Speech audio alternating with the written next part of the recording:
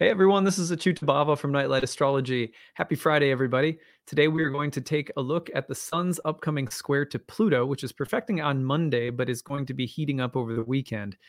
So we're going to be taking a look at that today and some of the major themes, archetypal themes and combinations of the sun and Pluto, which we've examined many times before on my channel, but we always try to take a slightly different angle on it and say hopefully some new fresh things, give you some new fresh insights. Really good for people who are studying the planets, also people who just want to know, what's happening in the sky over the next few days. And then after we do that, we're going to take a look at some wisdom about, kind of meditate on the transit and hopefully give some advice about how to actually deal with this transit. So that is our agenda for today. As always, if you are new to my channel or if you've been here a while, please click on the like button, subscribe, click the notification bell to receive updates, leave comments in the comment section, all of that stuff. Apparently the algorithm likes, helps the channel grow. I really appreciate it. If you want to find any transcripts of my talks, they're usually posted within 24 hours on the blog site on the blog page of my website. So before I dive in, you guys know I'm in promotional mode for my new course, Ancient Astrology for the Modern Mystic. This is a one-year course in Hellenistic astrology. It starts on June 5th. It meets on Sundays, and it meets from about noon Eastern time to usually between 2 and 3 p.m. Eastern time, 2 to 3 hour classes. There are 30 classes on the year. If you go to my website, nightlightastrology.com, click on the courses page, click the first year course, you can scroll down and learn all about it. This is a course that is ideal for people who have a variety of different intentions. One, to become a professional astrologer or to read birth charts for other people, or two, because astrology is something that you love and that you would like to learn more about. You can use other astrology to help other people, and it is also one of the most useful tools that anyone could have for themselves and for the sake of understanding the ups and downs of life and the different seasons of life. It's like adding a cosmic GPS to your little avatar car, It's a great program. There's lots to love about it. We have 30 classes on the year, 12 guest lectures, interactive group forum discussions year round with paid tutors on staff who are there to help you with questions. Anytime you have them, you can also email me anytime throughout the course with questions about the content we're studying. We also have tons of bonus material, optional reading and homework and quizzes, all there for you if you want to take it. You also don't have to. It's really up to you how you want to take the course. We also have breakout study sessions led by our staff in between major units. So if you need a little extra help, there are actual live classroom tutoring sessions as well. It's a great program. Toward the end of the course, about 2/3 of the course is theory, and the last third, we actually have live people come to the class, and I read charts for them, and we break down the sessions to give you a feel for how to actually apply the things that you're learning. So if you are interested, I hope to see some of you in class soon. We start on June 5th. You can, again, everything's recorded. You can keep everything, so you can kind of go at your own pace, which is nice as well. Check out the early bird payment, which is going to help you save the most. There's also a monthly payment plan if you need that. And then I really invite all of you who want to take the class, but for whatever reason can't afford to take a class like this, to check out need-based tuition and see if that might help you out. You can read about it and see if you would be a good fit for it. Just click on the apply now button, tell us about your situation, whatever it may be. We are very glad to help people make sure that nobody's priced out of an astrological education, because we believe that it is spiritually valuable and information that is really helpful to our souls. Like, in my opinion, yoga and astrology, the two things I love, easy to access for people who want to learn astrology or approach the oracle. So I try to, that's something I take seriously and always have taken seriously about my work. So if you have any questions about the program, however, please feel free to email us, info@nightlightastrology.com. And again, make sure that you check out the need-based tuition option if you want to take one of my courses, but you can't afford it. So thank you guys so much for letting me plug my course. Really appreciate it. And today we are going to dive into the sun's square to Pluto. So the sun is in the sign of Aries right now and is going to be closing in on a square to Pluto in Capricorn. And that is something that is perfecting on April 18th. But the range for this, that 3-degree range within which the sun is 3 degrees prior to Pluto and about 3 degrees after, in this case, not quite 3 degrees after, because the sun is going to enter Taurus And once it changes signs, then its configuration with Pluto changes from a square to a trine by whole signs. So it's a little bit shorter because it's coming at those last critical degrees.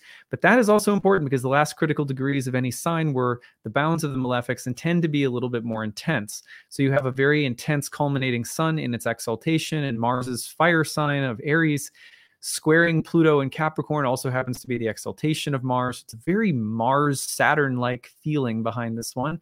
A lot of Marsy energy and a very potentially explosive combination between Mars and Pluto.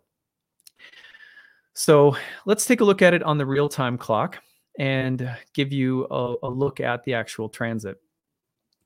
So here you can see I have highlighted the 18th on the screen, and you'll see that the sun is at about 28 degrees of Aries and making a square to Pluto, who's at 28 degrees of Capricorn.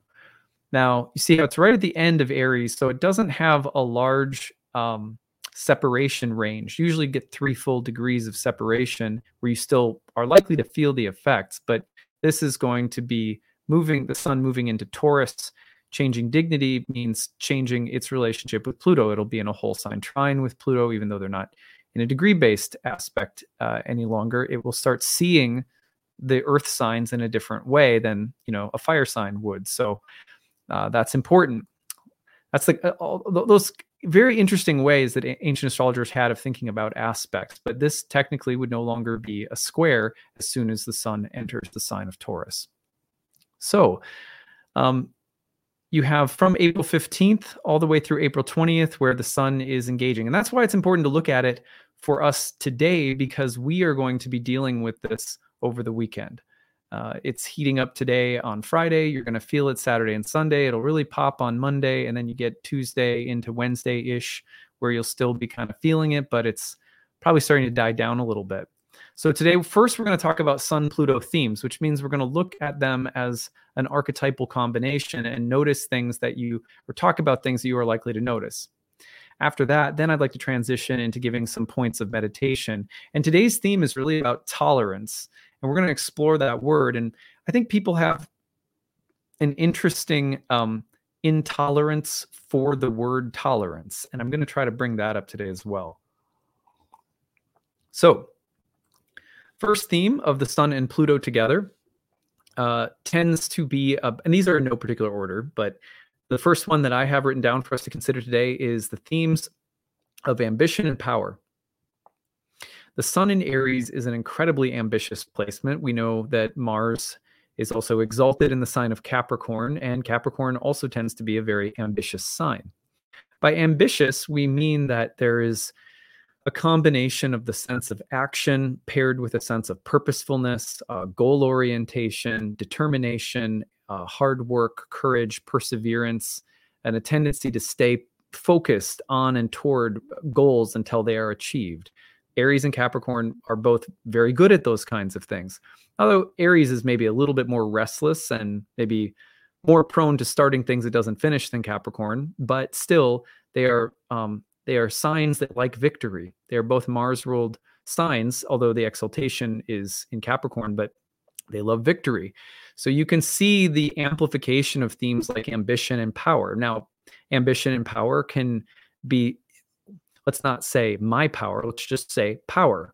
Powerful. It's a powerful transit insofar as themes of power and ambition tend to grow. They tend to wax like the full moon. They get really big and powerful, and then powerful things happen. Powerful is such a broad word. We tend to overuse it. But when I think of the sun and Pluto squaring in these two signs are powerful events that are forceful and that have behind them the sense of purposefulness and ambition.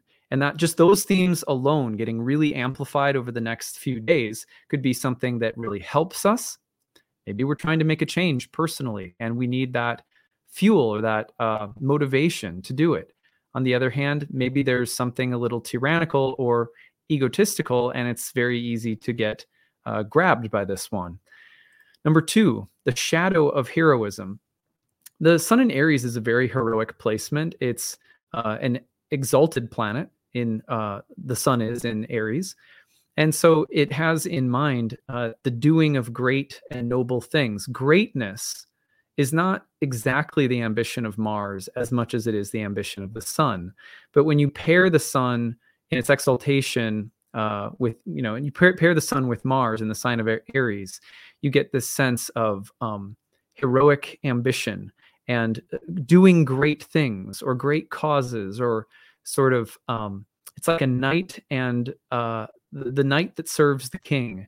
You get this sense that Mars is very knightly, and oftentimes likes to guard and protect things, defend things, or advocate for things, or fight for things. And often they're good things, because in this sign, the sun, the glorious symbol of light and things that are noble and elevated, clear and lucid, famous and beautiful, these kinds of solar themes, the Mars wants to advocate or fight for. But in the shadows are all of heroism forever, has always been, vanity and just garden variety ego. And it can hide in any kind of great and noble ambition, and we have to be just kind of diligent about watching for that, watching out for the shadows of heroism. Also, the cult of heroism, just being obsessed with the idea that life is about achieving something, even spiritually. Some achievement is part of life, but does it have to be the goal, the entire goal of life? Is life about a goal? Could goals be a part of it, but not everything? These are the kinds of things that these questions that take us into some of the shadows of heroism that we might be, might be well worth asking in the next few days. Number 3, and this has kind of maybe this is the most prominent on my list in terms of the other things I have to say when we get to our points of meditation for today.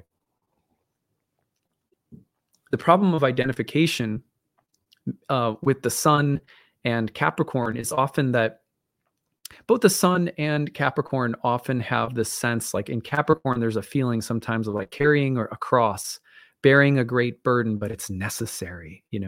This feeling of there being some noble suffering is very common for Saturn ruled signs. Both Capricorn and Aquarius are very willing to bear a cross if they think it will help humanity, or if they believe that the long climb up the mountain is worth it. So the bearing of a cross of great importance, of heroic, noble, virtuous, quality.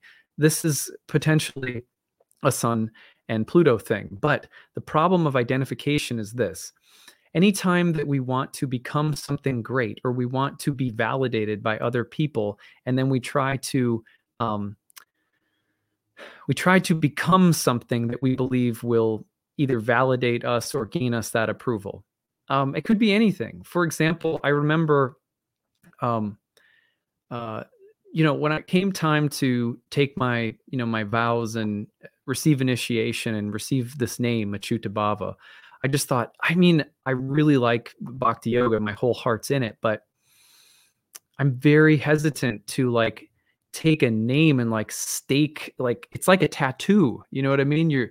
Do I want to be identified, as a Bhakti monk like that?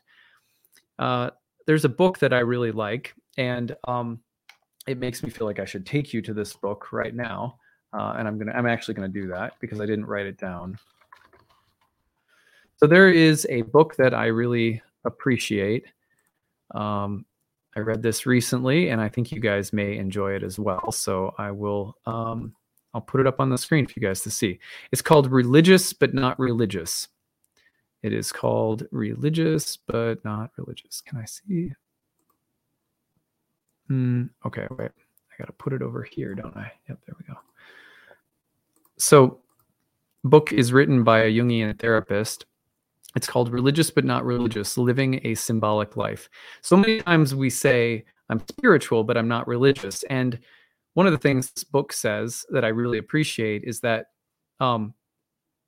it's totally understandable why people would use the phrase spiritual but not religious. One of the reasons that we might use a phrase like spiritual but not religious is because we don't want to be identified with something, because then it feels like we're pigeonholing ourselves, or it's hard to fully identify with anything, a religion or just any kind of title or identity category. It's hard to feel like I don't want to be limited by something. And at the same time, many of us are drawn again and again and again in our lifetimes to trying to sort out an existential discomfort that we feel by trying to stake our name on something. I am an astrologer. I am a bhakti yogi, like this, right? And the different names and titles. And so one of the potential problems of the sun and Pluto is the desire to be great or valid or do something good or noble or amazing, or to receive some sense of uh, power inside of ourselves, some sense of satisfaction or even security, by virtue of saying, I am going to stake my name to something. I'm going to be, I'm going to completely identify with something. And the point of this book that I'm mentioning, Religious But Not Religious, is about the inevitable religious choices we make in our lives, not just a literal religion, but like, we have identification as a part of life, right? We're going to be, there's lots of different categories that we will stake our identity on and in and through. A mother, a father, maybe it's our sexual orientation or whatever it might be. And it's a part of life that we do that. So, there's things that we have to sort of commit ourselves to, certain boxes that we will check that sort of define who we are.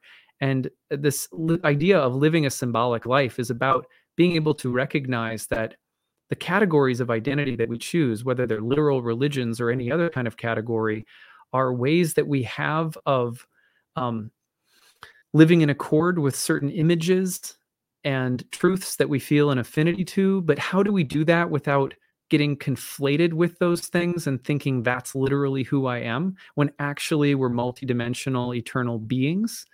And we can't really be anything other than ourselves, which is utterly unique and beyond categorization. This is something that the Upanishads talk about, that the yogic shastras talk about, that our selfhood is beyond category, that it's beyond our bodies or anything that may temporarily define our bodies.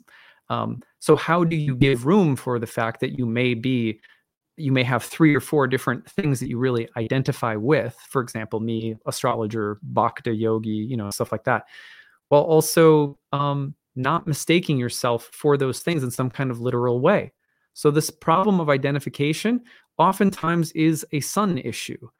It's about mistaking the things that we feel compelled to do or pursue or learn more about, the images that speak to us, the things we relate to or sort of identify with, but we also maintain a certain kind of distance from them, which is why I love the phrase of the title of that book, Religious But Not Religious, Living a Symbolic Life. The sun Pluto loves to get identified with things. Let me put the tattoo, and I've been thinking about this a lot because I've been having some of my Christian tattoos that I got as an early, very young man removed from my body. And it's just because I don't care for them anymore. I'm just not, whatever. It's not, no condemnation of Christianity.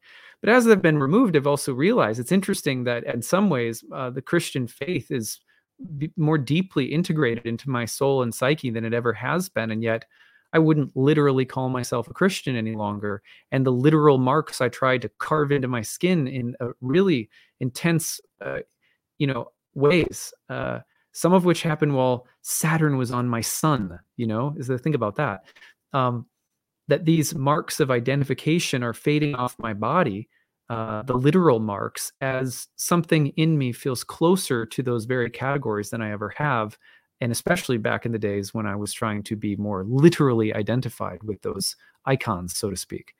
So this is always an issue with the sun. And when the sun hits Pluto, there's a chance to really explore why we're so intensely, obsessively, compulsively trying to identify as someone or something other than the utterly unique being that we are. It's not wrong to identify with something, but you have to learn how to hold identification, like loosely, gently, like a bird in your hand. You squeeze it too tight, you'll crush it. So I want to come back to that in our themes of meditation. That's a big one. And that's why I said it would kind of like maybe steal the show for my list of 10 here. But empowerment and courage is another theme. Sometimes it's about feeling a wave of, I'm going to do something. I have the courage or the motivation to, it's like a burst of light energy, and the feeling of being able to finally do something, or feeling the strength or motivation. Number 5 is the great work. There is a sense of being compelled to do something that you're maybe afraid to do, but destiny is calling and you must. This is a Sun-Pluto theme. Number 6, the death of solar figures, whether those are leaders or fathers or famous people or military leaders or anyone who has a kind of that solar fame surrounding them, often men. But you can see the death or the transformation or corruption or the shadows of such figures being exposed, or someone going through a catharsis of some kind. You can see issues around power and fame, and the corruption of people who are supposed to hold some kind of noble light, which is inevitable too. I'm someone who tries to hold complicated things simultaneously. I can feel great disgust for what someone has done if it becomes public that someone's done something terrible, while also not feeling the need to, whoops, let's see here. My cam just went off. Let's switch it over. There we go. Sorry about that. I guess looks like my battery died. So, for me personally, like, I can hold that feeling of not condoning what someone does while also not condemning a person. It's hard for me, after having certain experiences that I've had in my life, especially those with ayahuasca, that really gave me this sense that every living being in creation, no matter what they do, is an eternal being, a child of God that's utterly loved and accepted. And I can't accept people at that level, but the universe does. And that sometimes what's so hard about the Sun Pluto are, like, oftentimes you'll find that you'll come in touch, for example, with the shadows of your father's karma, or the dirty secrets of your boss, or something like that. And it's like there can be disappointment, like, and letdown, and even there can be abuse of power, and crime and things like that. There's also this sense of, you want to be careful that you don't put people up on pedestals, in this world, because everyone falls. Occasionally, people fall, and it happens, and it's part of life. And so there's something about this transit that is also about judgment. The Sun Pluto has a strong connection to the judging faculty, and sometimes we need to make wise judgments and judge a situation and what someone did, as in the court of law and the judge presiding over a case or something. But there's also this sense of compassion for the underlying sickness that leads to corruption, things like that. So not condoning something, but not condemning something. There's a sweet spot right in there where we seek to understand, even as we bring sickness somehow to the light, especially in ourselves, right? It's so hard to bring to light our own shadows, but to when we do so, if we can be honest and compassionate, it's much easier to make a change that way. So there's also eruptions of light. The Sun-Pluto dynamic is just about light exploding from trapped places, energetically, sometimes physically. Like, it can be very, like, bombs can go off. And of course, that could be potentially violent or destructive expressions of this, but just eruptions of light. It can be a little nuclear like that. But sometimes it's almost like manic, like you just feel possessed with creative energy. Number 8 is clipped wings. This kind of refers to what I was just talking about. You get high and mighty about something, and the Sun in Aries, exalted, is cruising for a bruising, as my dad used to say. And that's the kind of, like, if you're ready for a fall, you pump yourself up too high, you will fall. I mean, the Tao Te Ching says that. Every great wisdom tradition tells us that that's what happens if people who have hubris. Well, this is a transit that can bring up the theme of hubris as well as falling down. And again, mercy is maybe the byproduct of this transit, because at the end of the day, any power given to us is lent to us temporarily. It flows through us, especially in our mortal frames. We can't we're not the author of any power that, like we can't hold it forever. It comes through us. And so, you try to hold on to it and act like it's yours. You're the center of all power in creation. And there's only one thing that you can learn from that kind of attitude, which is that you aren't, like most of the time that's hard. So, and then, but letting power flow through us, we can only do that when we understand that its purpose is to use us, to come through us for other purposes. They could be little purposes in one day, big purposes within a lifetime. Not just one, but many. But we allow ourselves to, when power flows through us, we have a sense that there is some greater purpose than just the wielding of the power or my getting off on feeling like I have it. People are attracted to power. Power is it's the demonstration of the divine force flowing through things, and it's very attractive. But if it's not in service, if it's not flowing along, and if we don't see ourselves as made of this power and in service and in love with this power, it tends to be corrosive and destructive. We suffer from we get intoxicated with it, and we suffer until it's purged out of us, which is also a Sun-Pluto dynamic, the purging of power sickness. Fanaticism and egomania. So this is one potential expression of the Sun-Pluto, and it can also often act out violently in power trips and displays and things like that. So these are some points of meditation that I want to close with today. And it all comes from this idea of tolerance. There is a great prayer called the Sri Shikshastakam. And if you want to learn more about this prayer, you can go back and see in my YouTube channel. If you go back and look through some recent videos, you're going to see 2 episodes into a series I'm doing called Even God Likes to Pray. And that series is all about this prayer called the Sri Shikshastakam. You could find a link to the verses in Bengali, and you could find audio of a monk chanting it, and you'll hear me doing a poor job of chanting it, but you'll hear me chant it too. But one of the verses of the Sri Shikshastakam, this is, by the way, that one of the most amazing things about this prayer is that this is an avatar of God praying a prayer. So that's why I called the series Even God Likes to Pray. We forget that part. Like, it's really important to remember.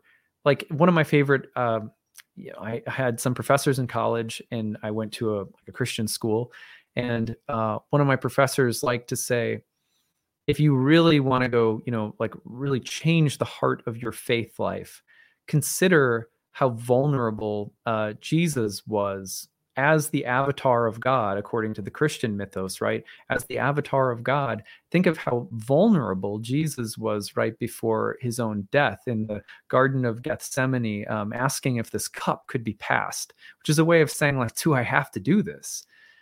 But, we don't reflect upon the fact that that is God praying that prayer from the Christian standpoint. And so God is in our frailty. God is with us in our frailty. God is, the divine presence is with us in all things and willing to experience all things without exception.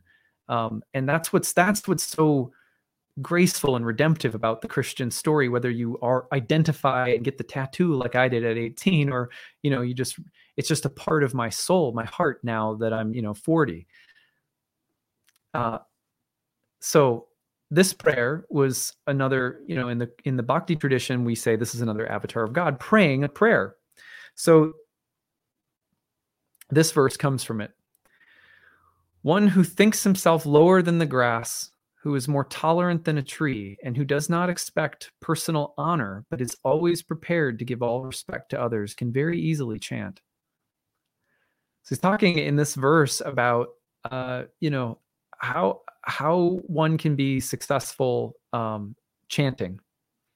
And this is actually, the whole prayer is beautiful. You should check it. This verse is a little bit more of an instruction sort of within the prayer, but this is an amazing verse that if you want to know how to be successful in mantra meditation, this verse tells us, Be very humble. Don't think great things of yourself. It's not that when we say think themselves lower than the grass, it doesn't mean that they think that the grass is ugly or, lowly or something. It's just, don't think of yourself. Think of yourself as simple as grass, a blade of grass in creation, a bead of sand in creation. Don't think of yourself as great. And learn to tolerate all kinds of things, because all kinds of things will pass through. All kinds of experiences will pass through. And look at the trees. Look at how they just stand and they exist and they tolerate the different winds and weather and rain and snow. And so don't think so high of yourself, and be tolerant like trees. And don't expect honor. Don't go around with an expectation that you'll be honored or valued or respected. Not that you go seeking disrespect or that you think that you're also a bad person, but don't go around expecting some kind of honor. Be prepared to give all respect to others.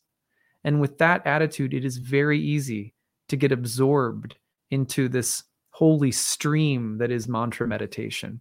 That's the instruction. Now, I'm not suggesting everyone go and do mantra meditation. Maybe that's for you. Maybe it isn't. It's part of my life, right? But the point of this verse that I want to emphasize today is about tolerance. What does the word tolerate mean? Tolerate, etymologically, a word, by the way, that we tend to have very little tolerance for these days, because we tend to think that the word tolerate means to condone bad things, to be a doormat, or to not stand up for yourself, or to not have sovereignty, or to not have agency, or to not have dignity, or to silently support the bad guys, or whatever it is. But I'm going to stick up for the word tolerate today, because for me, it's been a very important part of my life. And I feel like we have to learn how to tolerate even the word tolerance coming into our mind, and not making too many assumptions about it too quickly. The word means to bear, to carry, to sustain, to support, to endure, and yes, to suffer. But the one reason I think that people tend to get all up in arms and very intolerant about the word tolerate is because of the fact that this word is associated with suffering, enduring some kind of suffering. But it turns out that that's really only one part of it. That's only one part of what toleration means.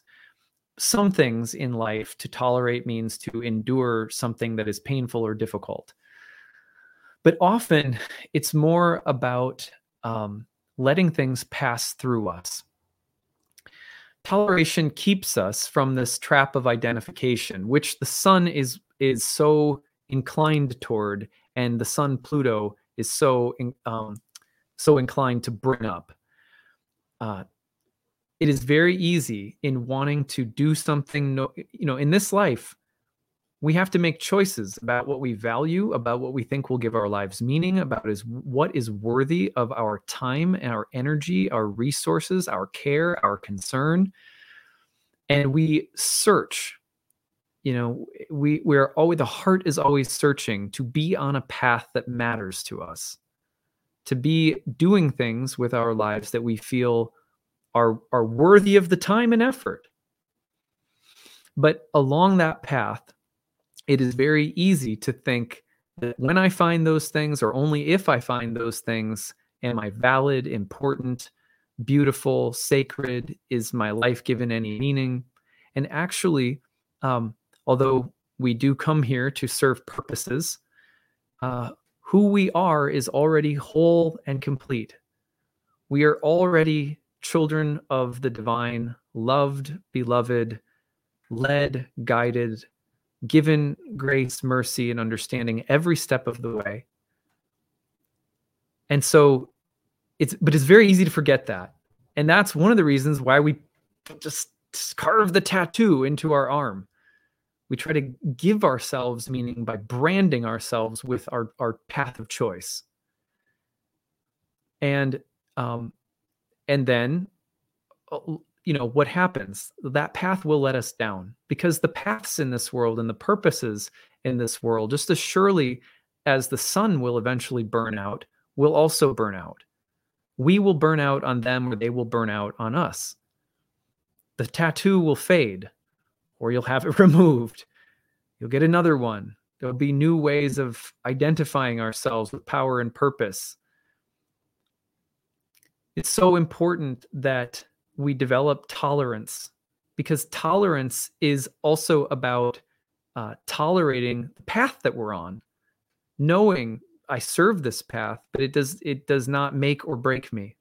I serve a path, but it doesn't make or break me. I serve different categories of identity in this lifetime, but they are not who I am in eternity. And there's no way of being able to live through a path, live through a body, live through a lifetime or many lifetimes within a lifetime without tolerating them. We have to endure and carry these paths. We're in service to them. In order to do that, you have to trade identification with the path for tolerance of the path. Tolerance doesn't mean it sucks and I bear it. Sometimes it means that. It also means that I'm carrying this path. I'm carrying this purpose. I'm carrying being an astrologer or a father or whatever else, whatever other way, identity category I've come into in this lifetime. I'm carrying that. I'm bearing it. I'm enduring it. I'm learning from it. I'm taking joy in it. Sometimes I'm suffering it, but I'm carrying it. I'm tolerating like a tree. I'm living through the seasons. Toleration keeps us from the trap of heroism.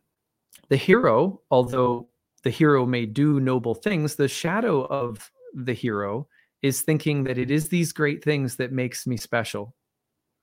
Tolerance tells us you are special no matter what. And you may have something heroic to do, but you will also have to tolerate the burdens of that path. And if you take that attitude and serve a heroic path, you don't get identified or you don't conflate yourself with the hero. You serve a hero's journey, you serve a hero's path, but you don't think to yourself, I am the hero. Toleration also keeps us from the temptation of greatness. Sun, Pluto, greatness. Well, I might go through periods of being told I'm great or accomplishing things that the world says, well, that's great. But I serve something that is great. I tolerate any aspect of greatness that may come or go in my lifetime, as well as tolerating and serving those moments of insignificance or obscurity. I serve those spaces in my life. I'm not identified with them. It means to tolerate, to bear, to carry. Toleration keeps important people off from pedestals they will eventually fall from. It's just as easy to project the same kind of heroism outward and say, oh, that person's perfect. I should be like that person. That person is the ideal. It's not to say that there aren't great examples, that there aren't people who carry something ideal, or relatively ideal. It's not to say that you can't love or revere people or appreciate, but it is be careful of idolatry. It's careful of putting someone up on a place that exalts them so high, the sun exalted in Aries, that they will fall eventually. And the price may be because you have identified power and greatness in them that you will no longer believe in its presence, or you will no longer allow yourself to be guided along by important people in your life. There will be a cynicism that comes in. That also happens because we try to identify someone as great or as heroic or as powerful. That kind of thinking is rampant in our society. We worship stars, we worship historical figures, and then little surprise that when they turn out to be mortal and full of faults and flaws and shortcomings and even real darkness, that we inevitably say, oh, what a piece of crap they are. That reaction is it's a kind of an inverted version of the way that we tend to see people when they're doing well. Well, they're all or they're nothing. Toleration keeps us from flying too high and inevitably falling. Just mentioned that. Toleration allows for the pressure that leads to the breakthrough, especially when we're going through difficult things, painful things, to tolerate because we know that it's part of it. I mean, that's true with like working out. It's true with just about any path you take in life that's worth taking, is that there will be a pressure that you have to tolerate. And when you do tolerate it long enough, all of a sudden there's a breakthrough. Stars are born this way, right? Diamonds are born this way. All sorts of things come through the toleration, the allowing for certain kinds of pressures that create. Toleration keeps us from power trips. Some of the same reasons that we've been mentioning. It's easy to get identified with the power rather than tolerating power, especially when it's coming through you, when you're in a powerful position of some kind, to not think much of it, to keep that, I'm just like a blade of grass or a pebble of sand in the scheme of eternity. And the whole purpose for me here is to stay in that humble position. Whatever power comes through, I'm not seeking to own, hold, or get identified with it. I just tolerate it. It's much harder to tolerate greatness in some ways, like real greatness, not false, phony, egotistical stuff, power, money, whatever. It's not that. They're said in the yogic tradition, in the Buddhist tradition, that as one is gaining in spiritual insight and cleansing the heart, that they will sense that other people look at them and say, oh, look, a saint. And that is a major, major difficult thing to deal with. And many great saints have talked about that it's like even, I was moved by what Denzel Washington said at the Oscars to Will Smith after he slapped Chris Rock. He said something to him about, it's in moments of greatness that the devil will tempt you. And, set aside Hollywood and greatness defined by Hollywood and all that. Just that line itself, I thought was insightful. And I appreciate that line generally in life. And so I've been thinking about it lately and thought what a line that is for Pluto and the sun. We have to be aware of the fact that, especially when things are going well, there's very much a temptation to think, well, of course they're going well because I'm so wonderful, it's just really easy to get that way. Toleration keeps us from fanaticism. I have the best idea. My idea is right. This political view is right. This religious view is right because it's so true. It's so beautiful. How could it not be right? But that's us starting to get identified. If something is really true, right, then the truth is simple. The truth is present in the wind blowing across the grass or the wind coming over the surface of the water. It's a simple truth. It's everywhere. It's not, the truth can be powerful, but don't forget that the truth is present, available, accessible, in plain sight, and so simple. And when we experience things that are deeply true, a sign that we are going to be able to live and walk that path is that even though it's very powerful, the truth can set you free, the truth can illuminate dark places, but you also realize, the truth is also simple, and I'm just going to keep it simple and follow it simply. Otherwise, I will lose it. So you have to tolerate the power of even numinous spiritual truths. Otherwise, we tend to get fanatical. We get identified with them.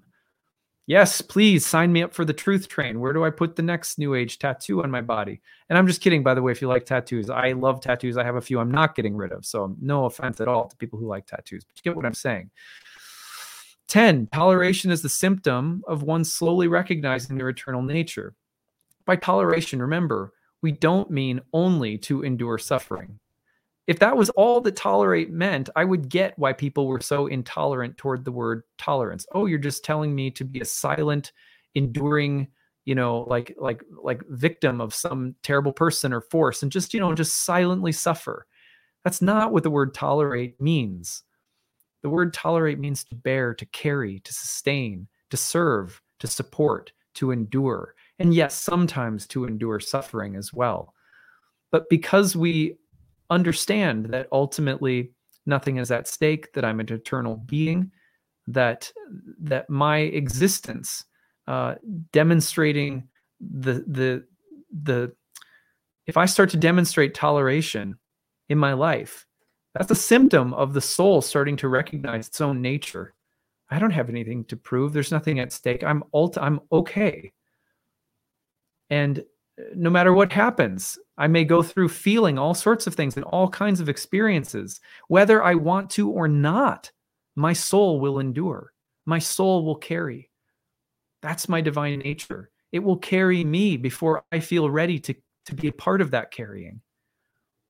So the more we start, that the ego starts to serve, the body starts to serve the same nature of the soul, and it's allowing, it's accepting, it's saying yes, it's loving, it's tolerating. The more that we're starting to move into alignment with the reality of our spiritual nature. These are really important lessons, in my view, for the Sun and Pluto, because this transit has so much to do with the potential ways in which we try to identify ourselves, to feel vital, valid, strong, powerful. And it's what we serve and how tolerant, humble, peaceful, open we can be in how we serve, that gives us the most intimacy with power. It's the most powerful statement in my opinion that you could hear is God, the all-powerful, quote unquote, saying, you know what the best place is to be is just like the grass and the trees, a part of things, not trying to stand out and be above and great. And if you do that, by the way, you enter into this natural state called mantra meditation. Life becomes a worshipful song. So I hope you guys find this useful today. A little sermon from the stars for all of you. Happy Friday again. Don't forget, my new courses are coming up. Ancient Astrology for the Modern Mystic starts on June 5th. If you're in my year 1 program, you can sign up for year 2 and horary classes, which also start June 11th and 12th. You can check it out at nightlightastrology.com. Don't forget that the need-based tuition option is there if it is useful or helpful to you. Take advantage of that if you want to study astrology and come join up with the new classes. I'd love to have you there. You can find all of that on my website, nightlightastrology.com again. And then, as always, really appreciate your like and your subscribe. Share some comments in the chat box today. Really appreciate it. Click the notification bell for updates on when I go live, and we will see you again on Monday. Take it easy, everyone. Bye.